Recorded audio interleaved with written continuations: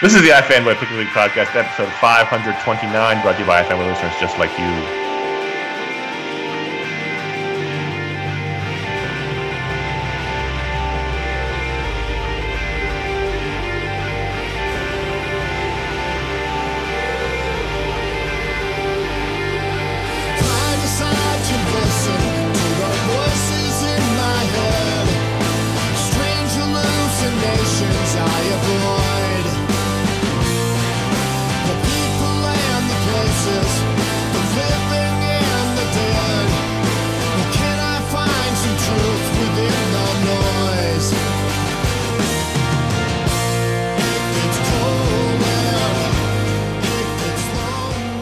Welcome to the iFanboy Pick League Podcast, episode 529. My name is Conor Kilpatrick. I'm here with Josh Flanagan. Hello, everyone. And Ron Richards. Not Jeff Canada. You are Ron Richards. Not Jeff Canada. Listen, Jeff. We've made some changes, and one of them is you're Jeff now. I love Jeff, but I'm not him. So we know. We're painfully aware. Thank you, Jeff. We are iFanboy. We like comics. We read a stack of comics. One of us picks their favorite book. We call it the Pick of the Week. We'll talk about that book on the show. We'll talk about other stuff, maybe some listener mail, but this week, no, maybe. We'll see. It'll be fun. Spoiler warning, this is a review show. There'll be some spoilers, so there you go. You're warned. And Josh had to pick on the second Crazy Light week in a row. Yeah. Which is weird. Fifth week. Sometime. Right, but last week was super light, so It was odd. They just split it up. They were like, oh, we only had 4 weeks of books. Let's just spread them out. Fifth week. It's great. Keep saying that. Fifth week. Jeff. Listen, as long as we have one Italian-American pop culture commentator, doesn't matter who it is. This is a delayed reaction. The pick of the week was Black Science number 21. So good. Now, enough issues that they can buy alcohol. Yeah, it's one of those things. Sometimes you get a light week. I think this happened last week where you kind of go, wow, God, what am I going to do about this pick? And as soon as I read Black Science, I was in the middle of it, and I was like, well, that's my pick. And it wasn't even like that this was a super special issue or whatever. This does conclude this arc, God World. It's part 5 of 5. And it was a pretty big issue, I would say. It was. It wasn't. I don't know. They haven't been bad. It's not like I've been waiting for a good issue, I guess is my point. No, but I mean, plot-wise is a pretty important issue. Yes. So basically, Grant is traveling through all of these dimensions, trying to get his family back. And he ends up in this dimension that's super similar to the one that he came from. But in it, what is her name? Rebecca. Rebecca, who basically caused a lot of problems, had landed here. His lab assistant, he was having an affair with her. Turned out she was a little evil. She's pretty much the bad guy at this point now that Kadir is gone. So she landed in this dimension and she killed this dimension's version of herself and took over her life. And it was an improved version of what her life was back on her original dimension, and her brother's still alive, and it's a whole thing. And Grant comes here and basically, the whole story is about what he should do about that. Does he make the choice to let sleeping dogs lie and leave it as it is, or does he take revenge on her? And even though he is a new Grant McKay, and in this he's wearing an outfit where he looks exactly like Ian McKay. Even though he's a new Grant McKay, it's McKay. I know, but I said that way, and I decided to stick with it when I said Ian. I was like, that's not right, but I'm going to move through. Oh, and there's Ron. Quiet, Jeff. And he makes the decision to take retribution on her by informing everybody about who she is, and everybody that she had gotten her life back. Now they all hate her, and she's going to be. I don't know how that works legally. Yeah, I was thinking about that too as he left the dimension after telling her brother and the cops and everyone that who she was and how she had murdered herself. I was thinking, how's that going to go? Yeah, how does that? Yeah, what is the process on that? I thought of that, and I thought, boy, it's got to be tough to even convince the other person that it's not her. If some random person called your wife up, Josh, and said, "Hey, you should be aware that Josh the Josh you're living with is actually from another dimension. He murdered your Josh. Would she immediately buy it? Well, they all did in this. But That's what I mean. Listen, when you're reading this issue, that is a question you have to wrestle with, and I decided that I don't care. Yeah. No, I don't care. I was just thinking that during the final scene. So. Yeah, and the point remains that he made the choice, and now she's living with what happens to that, or not living, or as the case may be. And I really liked what the story told about Grant and sort of where he is. I just felt like a very human and sort of well thought out puzzle for him to have to deal with. And I liked how it went down, and I mean, you're looking at this Rebecca, and you're like, well, she's not evil in this, and she killed herself, so that brings up questions, because it's herself. But is it? I don't know. It was just honestly, who among us wouldn't do this? I don't think I could kill me. I'd have no problem killing you. Well, I didn't say me. You'd have to kill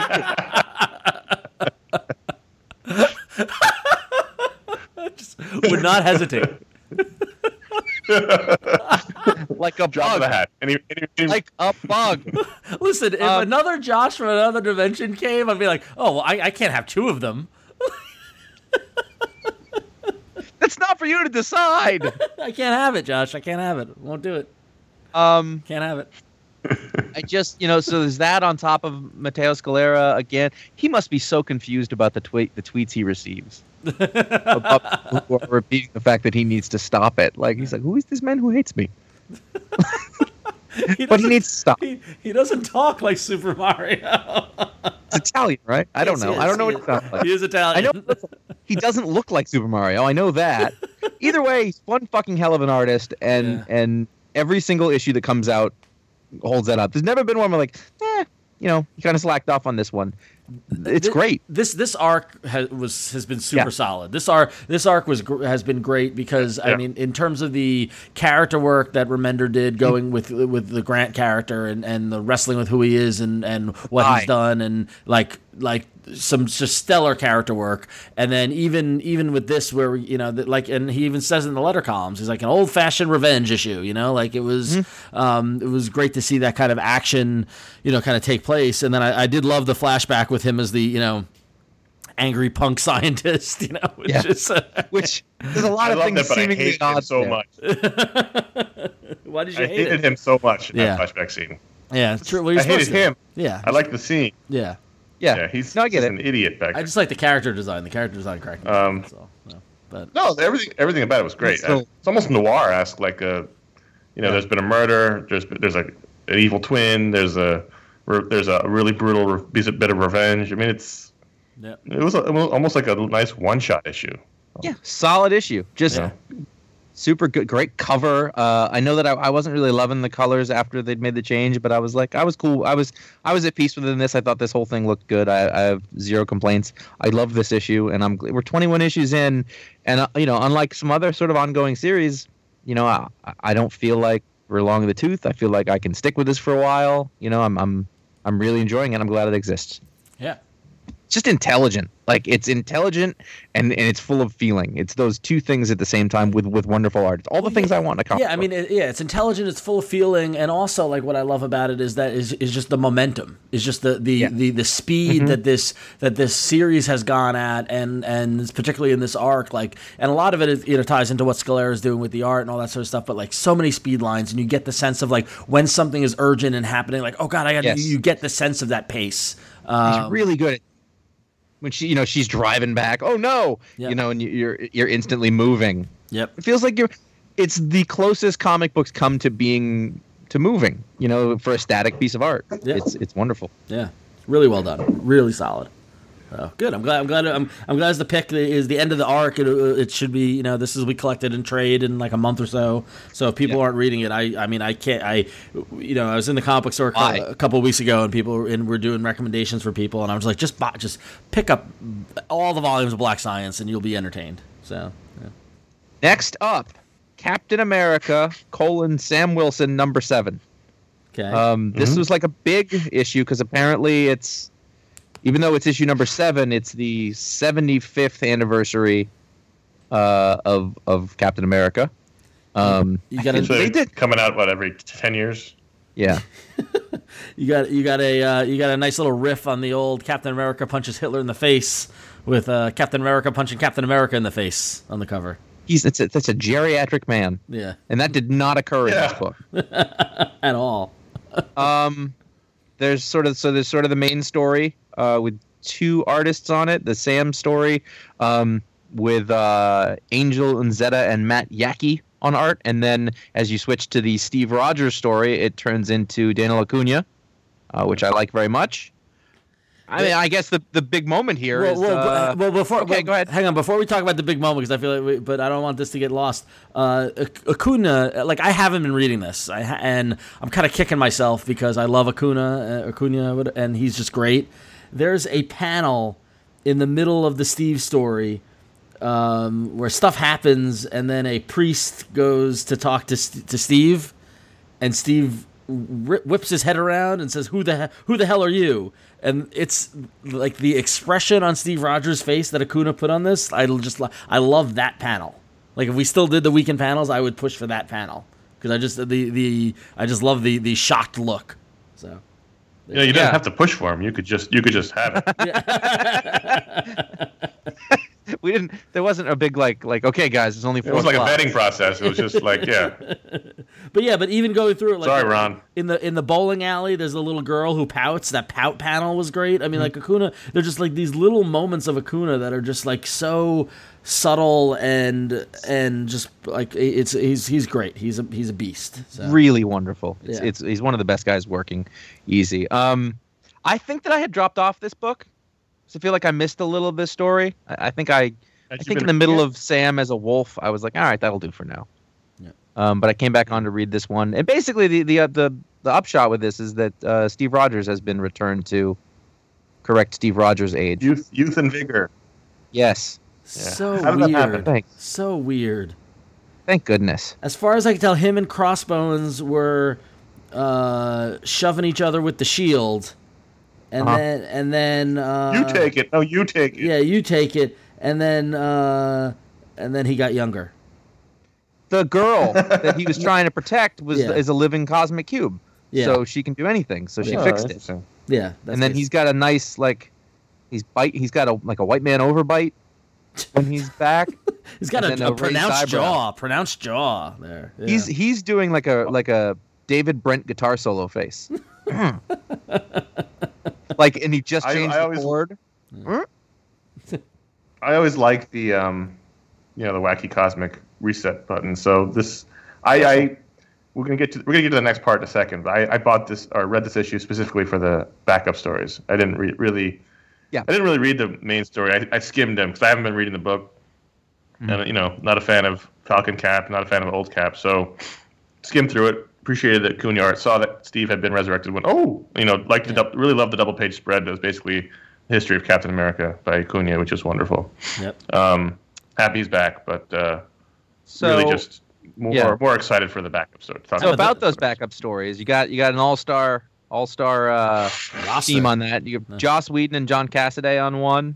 You have Tim Sale, written and drawn by Tim Sale, colored by Dave Stewart, and then. Last, there's Greg Rucka and Mike Perkins. You may remember Mike Perkins was sort of the alternate artist on most of Brubaker's run. Yep. How about that double-page spread of Tim Sale? That Tim Sale story was the good one. Yep. I didn't really love these backups very much, but the Tim Sale one was great. I loved the Joss Whedon one. That was my favorite by far. If I could have given a pick of the week, it would have been to a backup story. It would have been to the Joss Whedon one. Well, that would have been fascinating. So. Yeah. Yeah, it was good. I mean, I could have. Yeah, you could have. You could do whatever you want, Conor. It inspired all the ideals of what America host should be. Not aggressive but defensive. I think I thought that I like that idea, but I think like the Amerigun, that I think it just felt anachronistic. It just didn't feel like a World War II thing. So you like World War II? Yes. I mean, I don't like it, but. As a subject, I'm a fan. I mean, I was huge fan. Like the right. Oh. This is very funny. They had some things to say about eugenics, and I just. The Tim Sale story was great. Really fantastic. Near silent story about Steve rescuing an artifact from his childhood that had been stolen by Hydra. Yep. And then I like the Greg Rucka story, which was the team up with Natasha. Yep. I don't know if it was the colorist, because it was like with Frank D'Armata, but he wasn't the main colorist. But it didn't. I don't know. It looked a lot different than that looked in sort of the Brubaker run, I guess. It's a lot looser. Yep. We always said D'Armata was the thing that held the battle together. Yeah, and he looks like he was only there for like some color assists. Oddly enough, it was what's the guy's name? Alan Troy. Yeah. So just D'Armata was there, but not really taking command. And I think you're right. I think he's in the vicinity. Yeah. So it was like reminiscent of, but I was like, it's not. Because I actually like went back to say, well, who Andy Troy? I went back to say like, why does this not look as good? Because that's an artist we've had lots of experience with. But it's interesting to see how much looser Cassaday is too, which I think works for him. I've decided. Yeah, it didn't have that stiff photo. Yeah. Realistic look that I didn't like in Star Wars, and this felt like classic Cassaday. Yep. Yeah. This felt like Astonishing X-Men. He even did. Didn't he do? He did a Captain America book a long time ago. Yeah. It felt so much like it was old Cassaday that I did a double check. I'm like, is this a reprint? I did too. Yeah. I had the same. So I was glad to see that it's not a reprint. So that's good. So I don't know what this means for. I guess he's not. Even though he's young, he's not necessarily going to be Captain America again. So it's probably still. Yes, he is. Is he? There's two Caps. They're all going to be. You get to be Captain America, and you. That's what Marvel's doing now. Is that they're bringing back the heroes, but they're keeping the other ones. So there's two Hawkeyes, two Wolverines. This is a two Sith Wolverines, thing. Yeah. Two Captain Americas, and I'm sure there'll be two Thors eventually. Well, there still are two Thors. Yeah. So everybody gets their hero. There's a hero for everybody. Can we talk That's literally diluting the brand. Yes. It's the definition of it.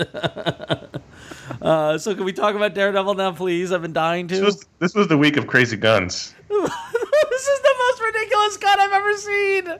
It's awesome. I loved it. So in Daredevil, the shit's hitting the fan, and 10 fingers and the hand and all this kind of stuff is all going down in Chinatown. And on page 2 and 3, we get a double page spread, and there's this demon hand thing that's tearing through all 10 fingers people.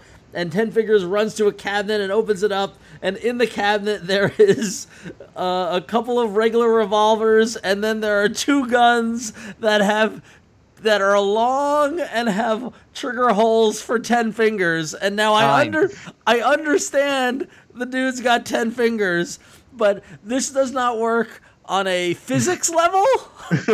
This doesn't work on a the anatomy, right? And also, it's a 6-bullet revolver with 10 triggers. 9. The thumb doesn't get one. Oh, 9, right. I'm sorry, 9. They should have had 9 barrels. I turned that page and I laughed out loud because it was ridiculous. That right there is good old fashioned comic booky goodness. Yes. That doesn't make sense. It has 9 triggers. Yeah, but it doesn't. 9 triggers.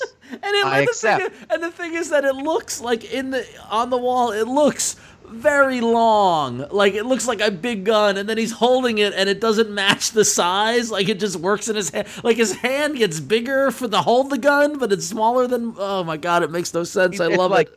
It's like Megatron. Yes. Megatron never made any sense in that way. We just went with it. And what was great is that really all he did was he shot both guns once, and then they got knocked out of his hand. You think if they provided anything else, it's extra grip. I mean, that's the one real tactile difference. Here's the thing: is that if it had the holes without triggers and it was a grip thing, I would give it more leeway. But the fact that there were 9 triggers and it's clearly a 6-bullet revolver, he can use any of the triggers. It's just giving you options. It just made no sense. Or it's like a code. You have to pull the 4th, 5th, and 7th one to actually fire the gun. It's like a piano. You have to do it in a sequence or something. Then it's just not useful. Thing. It's just not useful at that point. It's only he can fire it. That way it can't be used against him. Yeah, maybe. Right. But how much dexterity is he getting from that 8th finger, that the second ring finger? You know what I mean? As a guitar player, I mean, you can just imagine. It's just a matter of practice, concentration. He seems to be some sort of monk kind of thing going on there. So, oh god, the shot of the guns on the wall with all those triggers, it just was ridiculous. It's funny. I don't. If you hadn't read this, like, you might be picturing a large portion of the page. It's just one small panel at the bottom. It's almost an afterthought, but Ron seized on it. I just zero right in on it. It just looks so ridiculous. Did you enjoy the arc as this arc came to an end? Yeah. I've come around on the art. I enjoyed everything. It's just the gun is so ridiculous. The drawing of the gun on the wall, like, it doesn't even make any sense. Like, it just. Is this a plus or a minus for you? It's a plus. Okay, Thumbs up. I just want to make that clear to the people. Oh, I hope he had like an outline of people have tools on tool sheds. They keep the outline of the tools. Put them,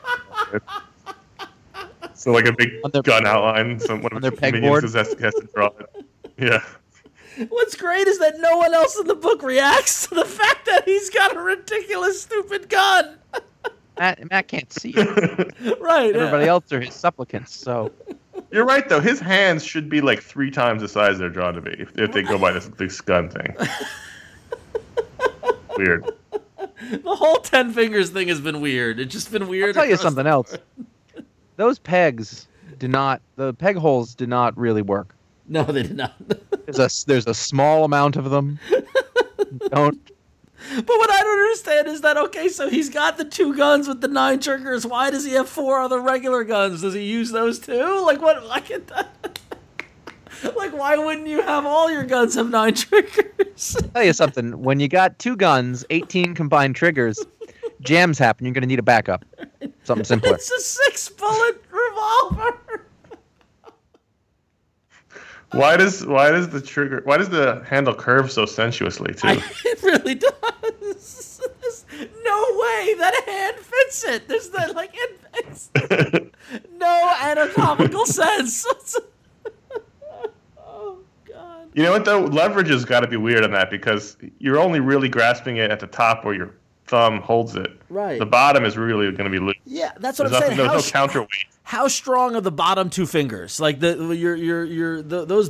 outliers out there. Those got to be the weakest fingers you've ever seen. The gunsmith knows that though. Those have less tension. All right, maybe. I'm trying. And I don't really. I'm not invested in this fight. Oh man, I love it. So yeah, that was the saving grace for this whole arc. So right, that was it. Yeah, that's all I needed. That was all I needed. Okay, something for everyone is what I got going on there. I wanted to check in on Four Eyes Hearts of Fire #3. Terrible title. Is the sitcom version? Hearts of Fire. You remember? Yeah. I don't know. Was that Richard Lewis? Lewis and Jamie Lee Curtis? Ritter. No, it was. I think it was the John Ritter political one, wasn't it? With Billy Bob Thornton. Wow, I don't know. I don't remember. I got nothing on that. I'll look it up while you guys talk. That's Go fine. ahead and read it. I just wanted to check in with this. I used to when Four Eyes first came out a really long time ago. The art by Max Fiumara. I really liked it. It was like this great sort of Depression era tale of Italian immigrants and a bunch of different kinds of people who were fighting dragons, like as a underground sort of sport kind of thing. And the little kid's dad dies, and so he takes over the mantle as the sort of dragon tamer. And now we're later, and this is the story of sort of what comes next, where the kid's dad is dead, and so the mother shacks up with this guy who runs a vegetable stand, who's trying to sort of be the new father, and he's an asshole, and the kid hates it, and he's resentful. And there's I keep going back and forth of whether I'm enjoying it or not, but this one kind of pulled me in a little more. There's a lot of racial politics going on at the same time because it's the 30s. So you've got the Italian immigrants, and you have sort of the black dragon workers who are a different thing. Then there's a Russian crime boss. So all this stuff floating around. It's very different than a lot of the other comics. And then you've got dragon fighting in the middle of it. So this one kind of pulled me around, and I was really into it. What's interesting is that this one isn't actually drawn by Max Fiumara. It's drawn by Rafael Ortiz, and Fiumara like colors it, but there's not a lot of color in it. It's mostly gray wash with a bit of red here and there for the gloves and the dragon, basically. Like when the dragon shows up, it's important that it's there. But I don't know what's going to happen. Like I'm completely a little wrapped about sort of where the characters are going to go, because it feels like everyone in this is just going to fail and the story is going to be over at any point. So I don't know when it's going to turn around, because I don't think that can happen. Like that would be a bad end if just everyone's like, no, it didn't work out. He had to work at the vegetable stand. There was no dragons anymore because they all died. That's a little what it feels like it's going to do right now. He died of tuberculosis. Yeah, but it's again, that could happen. But like we've seen Joe Kelly do a billion things, and he can kind of do anything. Like he's known really, I don't know if people even still remember, but he's known for doing a really kick-ass Deadpool run for a long time, which in a lot of ways is responsible for the movie that everybody loves so much. And then he went and he did a wonderful run on Spider-Man for a while. Just really great. Remember, I can still remember that Rhino story, which was also drawn by Max Fiumara. And he did a bunch of creator-owned projects a few years ago, and they kind of stalled. And then this one's the one that came back. And it's kind of just interesting to see a guy who has sort of total freedom to do whatever he wants, and it's a really sort of different story than, like, he can tell all sorts of different kinds of stories. I think it's still worth checking out. If you read that way back when, you should be reading this, because otherwise I won't get to find out what happens. All right. So I'm almost ashamed to admit I nailed this one. Hearts of Fire ran for 3 seasons, 54 episodes, starred John Ritter, Mark E. Post, Billy Bob Thornton, Ed Asner. What year? 89. 1992 to 95. Okay. Wow. Really? That late? That's probably, yeah, okay. Yeah. Clark Duke, even. Clark Duke, really? And Was like a kid? Yeah, he was the son. Yeah. I watched, there's some like WBIN, and then there's another word after it, has been showing like old sitcoms. It's like I was watching Family Ties the other night.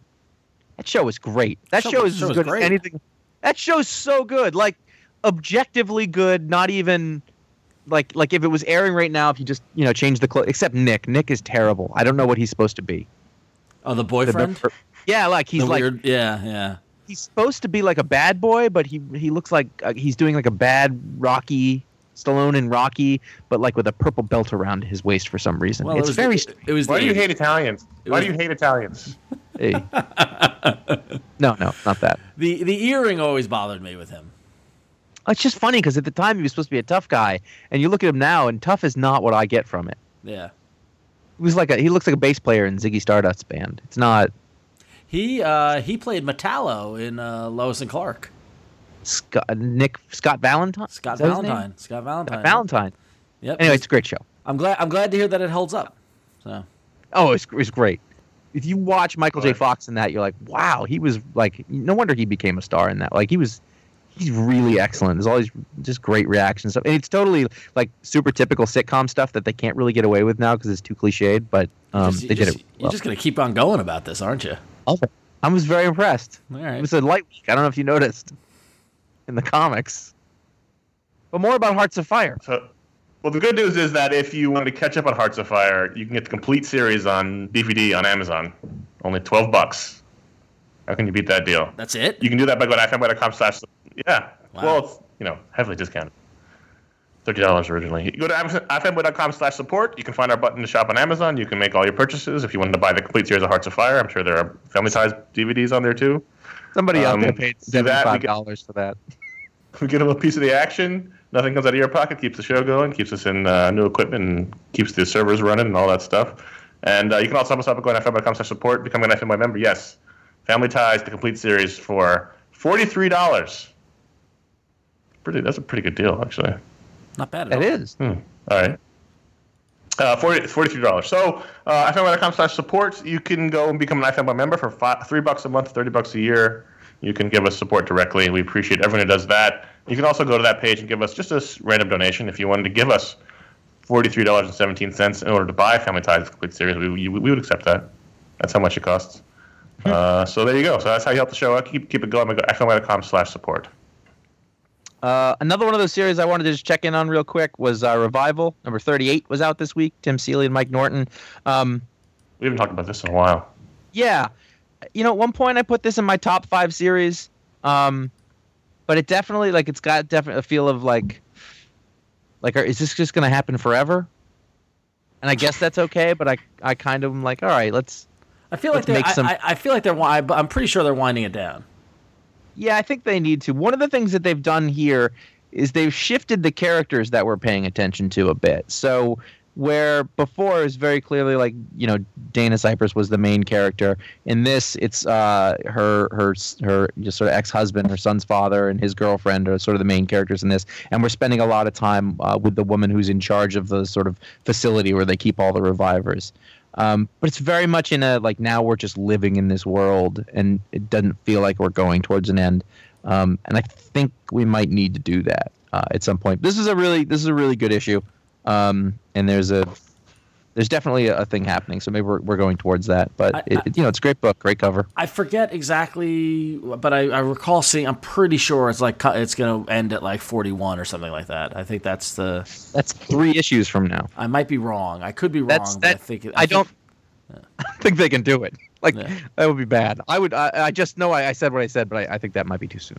Yeah. Well, this was reminiscent of that email we got a couple weeks ago about Image books going on too long. Yeah. Mm-hmm. So, as it was a light week and I had the pick of the week, I read Moon Girl and Devil Dinosaur number 5. I don't know what it was.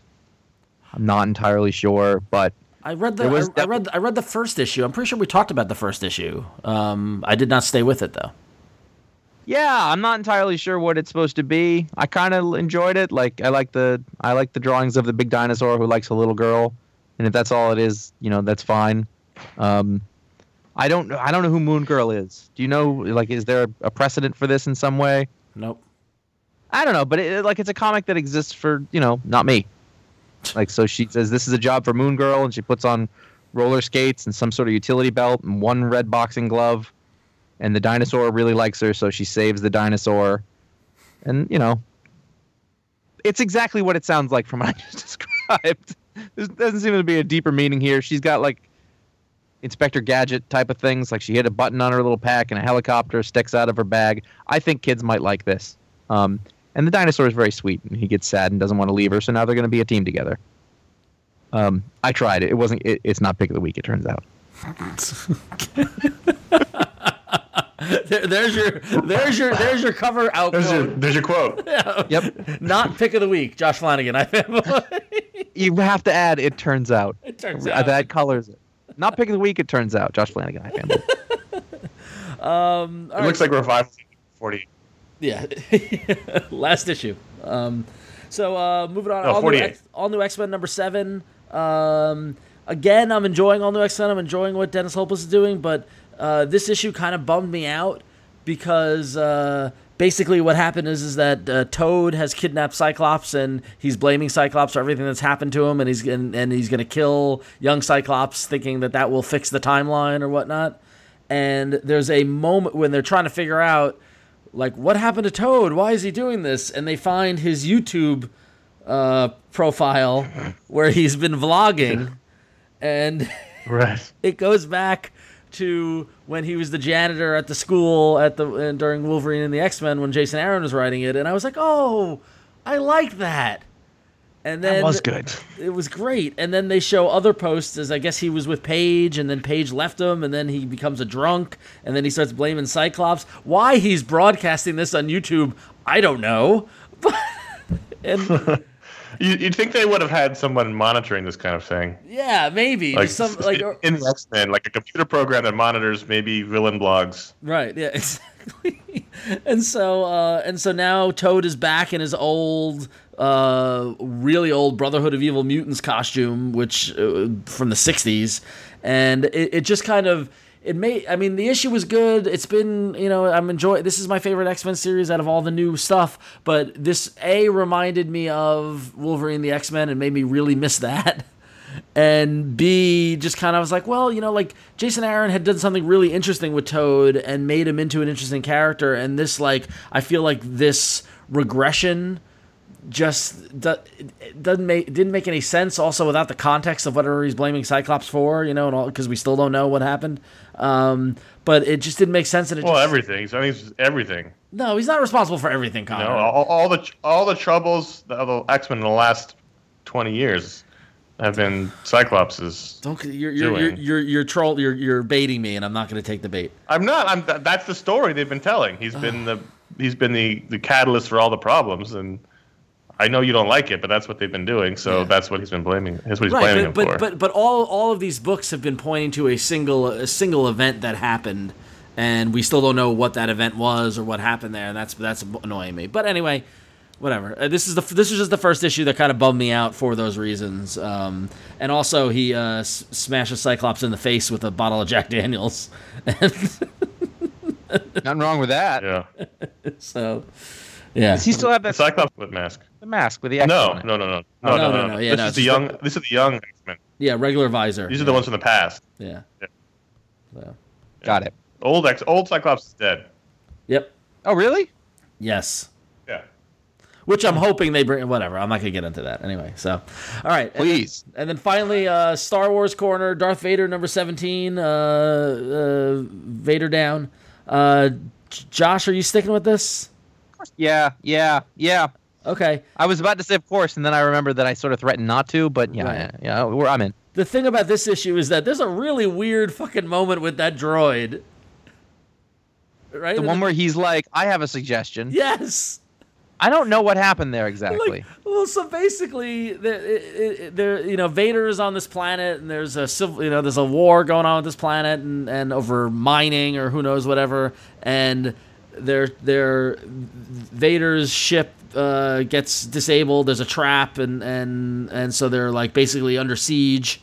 Right, and all the opposing forces are just attacking at him, and luckily Vader has a whole bunch of battle droids who are helping stem the tide of battle, but they're kind of stuck in the ship and they don't really know what to do, and so they're trying to figure out they're all kind of strategizing what to do, and the murder droid, the black C-3PO-S droid goes, I have a suggestion, and basically suggests pumping human blood into the droids, I think. I thought it was to make an engine run on human blood.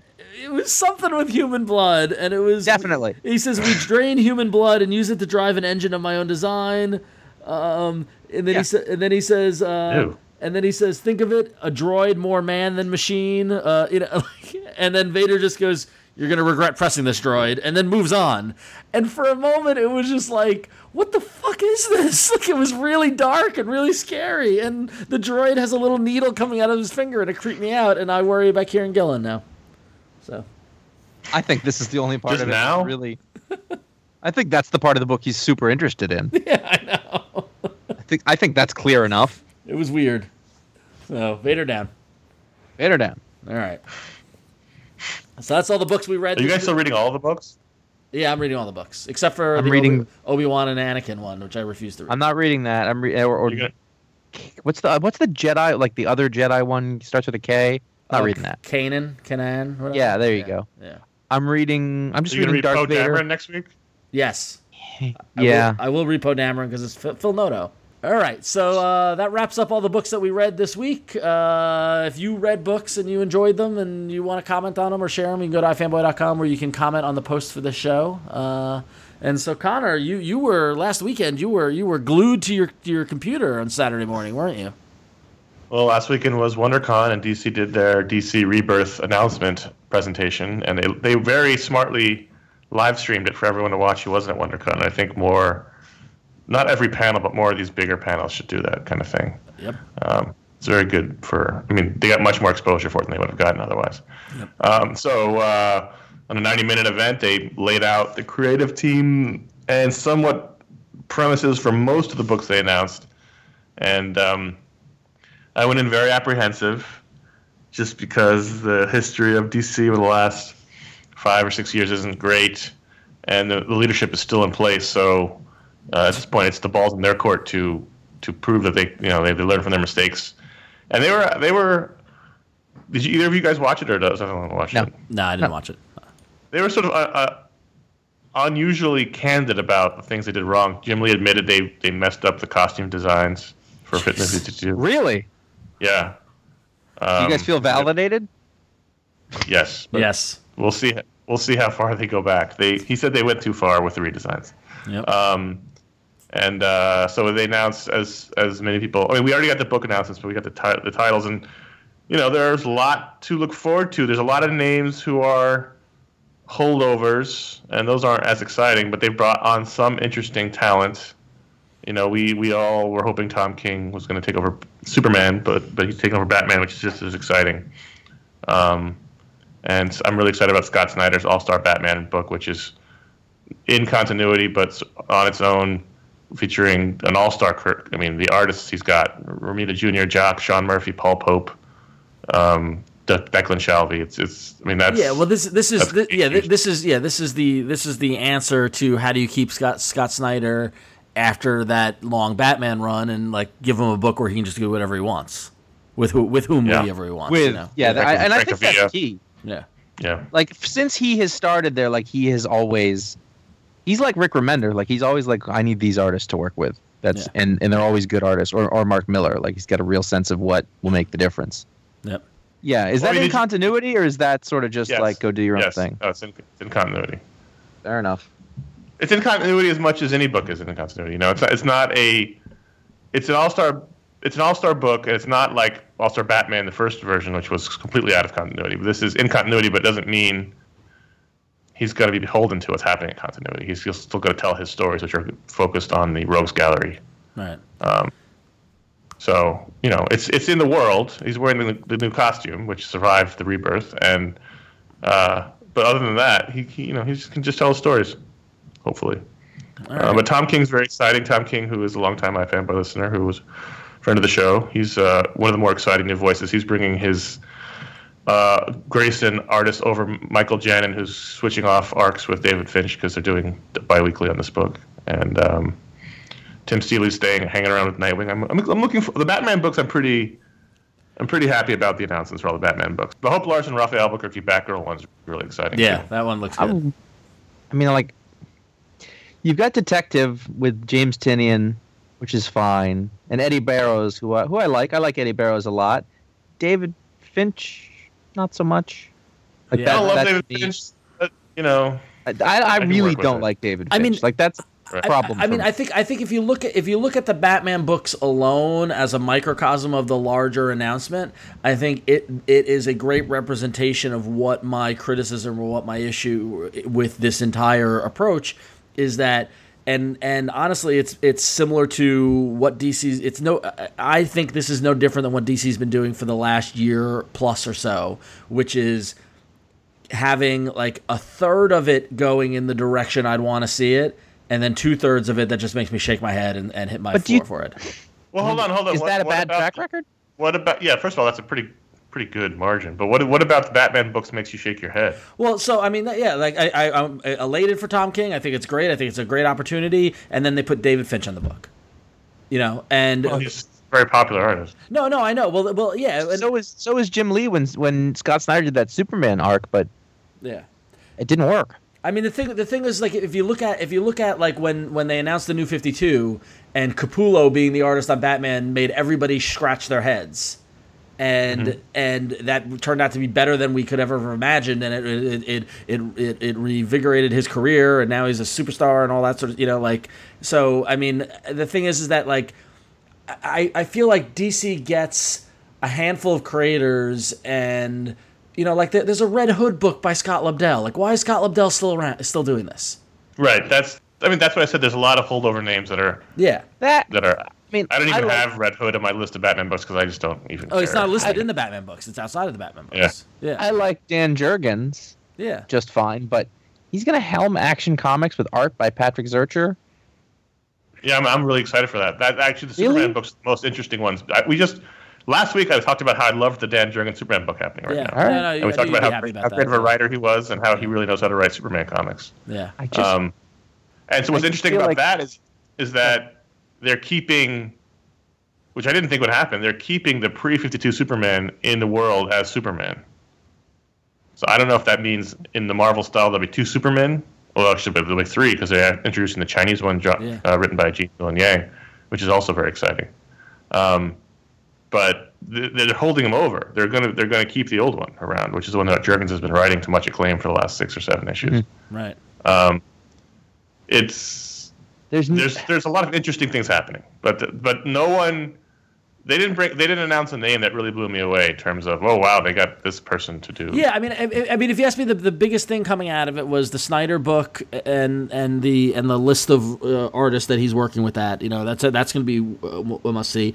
And then it was it's great to see Rucka and Nicola Scott back on Wonder Woman. Yeah. But even that is it's not a step backwards, but it's a like. I don't know. It's Rucka. I love you guys know how much I love Rucka and I love Nicola Scott. And I think they're great. But like he's done Wonder Woman before. Like I don't know. I was just like, oh, it's just Wonder Woman. Like. The thing with me is that as I look through all of these, there's a couple of names that will make me go, oh, and then sort of the second name, whether it's the writer or artist or vice versa, makes me go, oh, yeah. And that's there's not a package in any of these that I'm excited. The closest I get is Flash. Yeah. Which is Josh Williamson writing and Carmine DiGiacomeco. With covers by Carl Kerschel, which is such a tease. And pisses me off because if you remember, God, when was Blackest Night? 2009? 8, 9. Yeah, 8 or 9 or so. During the Blackest Night mania, I had a face-to-face in-person conversation with Jeff Johns, and I said, what do we got to do to get Carl Kerschel on The Flash? And he goes, oh, he'll never be the artist on The Flash. I'm like, why? He's like, he's not commercial enough. And now we got him doing covers. We're inching ever closer. God damn it, Jeff. Put him on The Flash. It's a great cover. Yeah. You got that. You got, I don't know. There's not a... The Trinity book, the Trinity book, I'm curious just because it's Manipul, and I love Manipul, but you know what? It's a really good one. What? The Hellblazer. Oh, you think so? Interesting. Well, you've got Simon Oliver who did a wonderful arc on Hellblazer. Yeah. Great arc before I think Andy Diggle took over to end it. No, Simon Oliver just did a mini. He was supposed to take over the series and he never did. He did a really good mini at some point. And then the art's by Moritat. Yeah. Which I think is a good fit. I don't know what it's going to be. Although it says Constantine and Swamp Thing team up in order to save Abigail Arcane, which is less exciting to me. Yeah. That team is, one of the closest that comes to being something that I really want to read. Justice League by Brian Hitch again, art by Tony Daniel. Oh. It's just pointless. There's an idea of what DC thinks of as their superstar artists, Ethan Van Sciver, those kind of things. And I liked that stuff at one time, but I'm not into it anymore. So that's fine. It's just it's not speaking to me as a guy who loves comic book art. Like the only one who seems to want artists like I like, is Scott Snyder. Yeah. Other than that, Yeah, you got your Suicide Squad written by Rob Williams, who we like, with art by Jim Lee and Philip Tan. So that's going to be interesting. It's a lot of Jim Lee-esque based art. Yeah, some of it. And I would say a percentage of it is, but then some of it, not all of it. What I thought was interesting was that how boldly they went out with titles that had no creative teams. Like there's that, I don't know that they have them yet. Yeah, there's that Super Sons book, Earth 2. There's a whole, like the Justice League of America. They don't know who's writing and drawing it, or they haven't announced it yet. Like that's just, I get that they're announcing the whole line because they need to let retailers know what's coming and all stuff like that. But still a lot of holes in it, and I don't know. I feel like this was good. I was glad to see Johns involved as much as he is. I was surprised to see a Batman Beyond book, by the way, too. But property they've had that's been very successful. Yeah.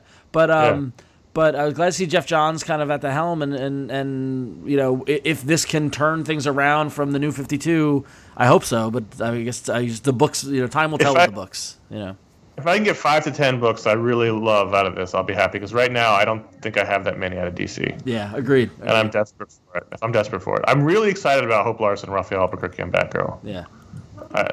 Just the art alone, Josh, I think that's something you might be interested in. Yeah. You know what? I was surprised that there's no there's a big thing about Doc Shaner being signed as exclusive. Yeah, there was no announcement. A couple of people didn't get announced who said they were working for DC, so I don't know that we're done. Yeah. Plus, as Rod just said, a bunch of these books don't have. I know that him and now I wonder if Doc Shaner's doing the rumored Justice Society book. That'd be amazing. Style. Well, if Jeff Parker and Doc are doing that, is it just one issue? Like, is it a Wacky Races or no? Johnny Quest. Oh, jeez. Right? Thank God they're not doing Wacky Races. So I don't know if that. Yeah, you're right. That's the one that's the weird, like, post-apocalyptic Wacky Races. Yeah. No, they're doing Johnny Quest, I think, but I don't know if that is like ongoing or just a mini or whatever. I think that's an event. That's just a little mini event type thing. Okay, because I mean, like, I'm looking at this going. And Parker's not a superstar, but like I thought him and Shaner, who have worked really well together, were going to get a book, and I thought that's going to be really good, and that could still happen to one of these. But I was kind of expecting a thing like that. Again, he's not a guy who necessarily puts butts in seats. Your problem goes back to what my original concern, which is ultimately it's still the same people in charge, and the guy who never gets talked about is the editor in chief. Yeah. Never. Bob Harris. What's his name? Bob Harris. I mean, he wasn't on the stage. He never was mentioned anywhere. It's always DiDio and Lee as the co-publishers and Johns as the CCO, but he's never mentioned, Bob Harris. Yeah, that's weird. But there's also way too much Damian in here. I really hope that they would learn from this and get rid of him. But now he's leading at least 2 books. And we have not answered the most important question in all of this, which is how many hands does Alfred have? Yeah, exactly. That's really going to help me decide how I feel about this announcement. Conor, did they take questions at the event or no? They didn't, right? No. Okay. They Jim Lee and DiDio and Johns basically interviewed the creative teams. Right. Yeah. Would you, if you were in person, would you have stood up and demanded to know about Alfred? Yes. Okay. I would have had a picket sign and everything. Blue Beetle by Keith Giffen and Scott Collins. I'd read that. Right, and that's got Ted Cord in it. Yeah. I really am interested. I'm really excited for the Rebirth special, which features Johns' all-star cast of artists like Gary Frank and Ethan Van Ivan Sciver. Rice. I like Ethan Van Sciver. I mean, I feel like I'm over it. I feel like it's like a band I used to like but don't really like anymore. Yeah. This Claire Rowe art on the that looks good. That's Yannick Paquette. Never mind. Okay, well then I don't know. But I'm hoping to get closer to 10. But right now I don't other than Batman, I can't tell you about any DC books outside of Vertigo I'm really excited about. Right. So any net gain will be a plus. That Suicide Squad book is art by Jim Lee and Philip Tan. So let's be realistic about what that means. Come on. Every double ship book has 2 artists. They're alternating. Yeah. Okay. What do you think the workload's going to be on that? Come on, art by Jim Lee. Don't give me that. Yeah. Well, unless he's been backing issues for 25 years. The Gene Yang Superman books looks like it could be interesting. Yeah. It's like there's a lot of interesting things here, and I think they're going in the right direction. The costumes, Supergirl's got a great costume. It's very reminiscent of the TV show. I like that Superman's is much closer to the classic look. They've got rid of all the armor lines. Batman's using the new design, which they need to tell the other artists he no longer has the giant knee pads anymore. That happened this week in the comics. I think they're taking a step in the right direction, and if anything, it'll be a process. So we'll see. So here's a question. Always fall flat and fit. Here's a question, Conor. I'm asking you because I can't depend on Josh for this, but you going to read everything? Yeah, you and I are going to do them all, right? The first ones. Yeah, no, I'll do it if you do it. Yeah, so I'm in. Yeah. Okay. I'm in. Cool. Ratings. It's going to be awesome. I'm looking forward to it. If you want Josh to participate, tweet #JoshRatings. I love hashtags, so that'll work. If you don't want, tweet to iFanboy #NoJoshRatings. Yeah. You think maybe we're overdoing that? Nope. No, not even begun. We've not begun to fight. So Ron and I are going to review all the first issues of the DC Rebirth books. If you want Josh to get involved, please #JoshRatings. Josh Ratings. So there you go. All right. That was the DC Rebirth announcement. I came out of it more excited than I thought I would. But that could also be because I'm so desperate to be excited about DC Comics again. I just need something to live for.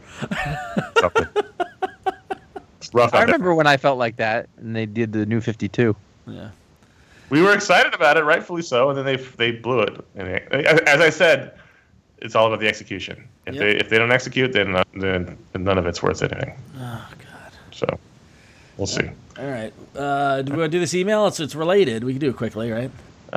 Sure. Email from Ryan from Worcester, who says, I've been pondering this question for so long that DC has rebooted their universe twice during that time.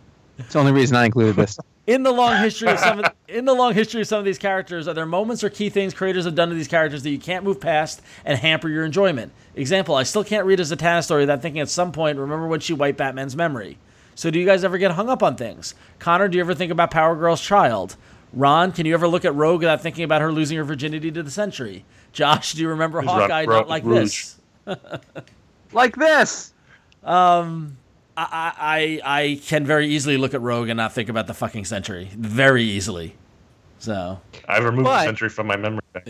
Yeah. Well, no, that wasn't you. That was somebody did. Doctor Strange or something. I didn't even know Power Girl had a child, so it was very easy I for me removed to not Paul hung up on Jenkins that. from my memory.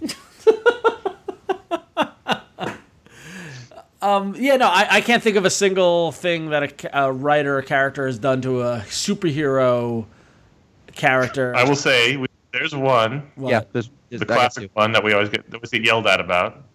Hank Pym. Hank Pym hitting Janet. Oh yeah. Yeah, that really that made a mark on that character that I doesn't seem to be possible to get past. If I'm at a second place, Arsenal. With the cat? The dead cat? Yeah. But I like that. Well, I know, but it colors things. Yeah. There's definitely I think it definitely happens a little bit. I have a much bigger problem with his trucker hat than the dead cat. What about Alfred? Oh, more recently, Alfred.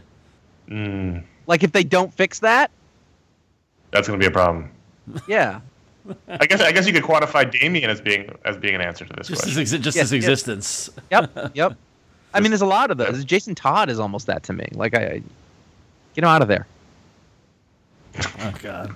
All right. Well, thanks for the email. Away. Thanks for the email. If you have any other questions, if you want to go away, you can email us at contact@ifanboy.com. We always love to hear from you. Thank you so much for that. For Josh, it's Cyclops' mask.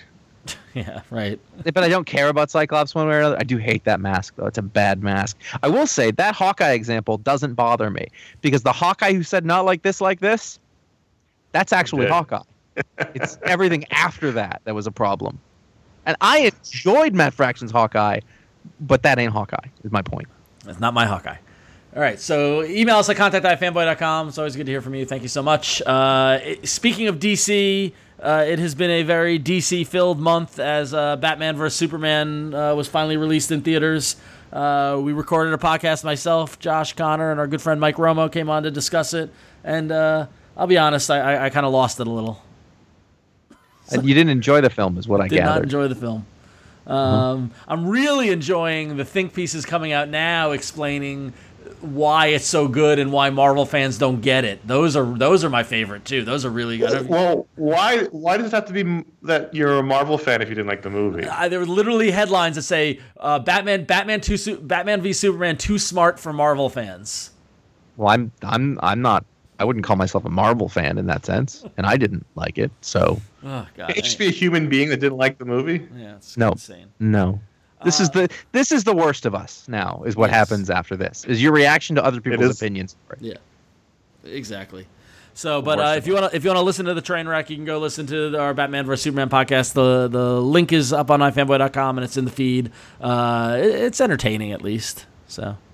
To keep the versus theme going, we got Justice League versus Teen Titans coming out. The special edition podcast coming out in a couple of weeks. That's the latest DC animated original film. This one's actually worth being excited about because it's written by Brian Q. Miller, the fantastic comic book writer. And so you can look for that coming probably around April 13th, 14th. That's probably when you'll get that Justice League versus Teen Titans podcast. We do another show, or will have been doing until very recently. Goodfellas the Minute. Last week of the episode. Yeah. This is the last week of GoodfellasMinute.com. If you were interested in hearing us talk over the credits, not over the credits, not a commentary, but about the credits and a lot of other things that are involved with that for what might be our longest shows of the entire thing. They 100% are. Yeah. There's that.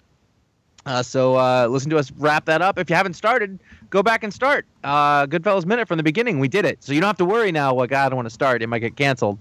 It did not get canceled. We finished it. Wait, was that an option? Yeah, we could have just stopped. Wait a minute. Could someone have canceled us? Well, we could have canceled us. Hey, guys, I got bad news. We got canceled. By who? Whoa. Oh. I thought we had the numbers. It was a good run. Yeah, that was super fun. Don't ask what we're doing next.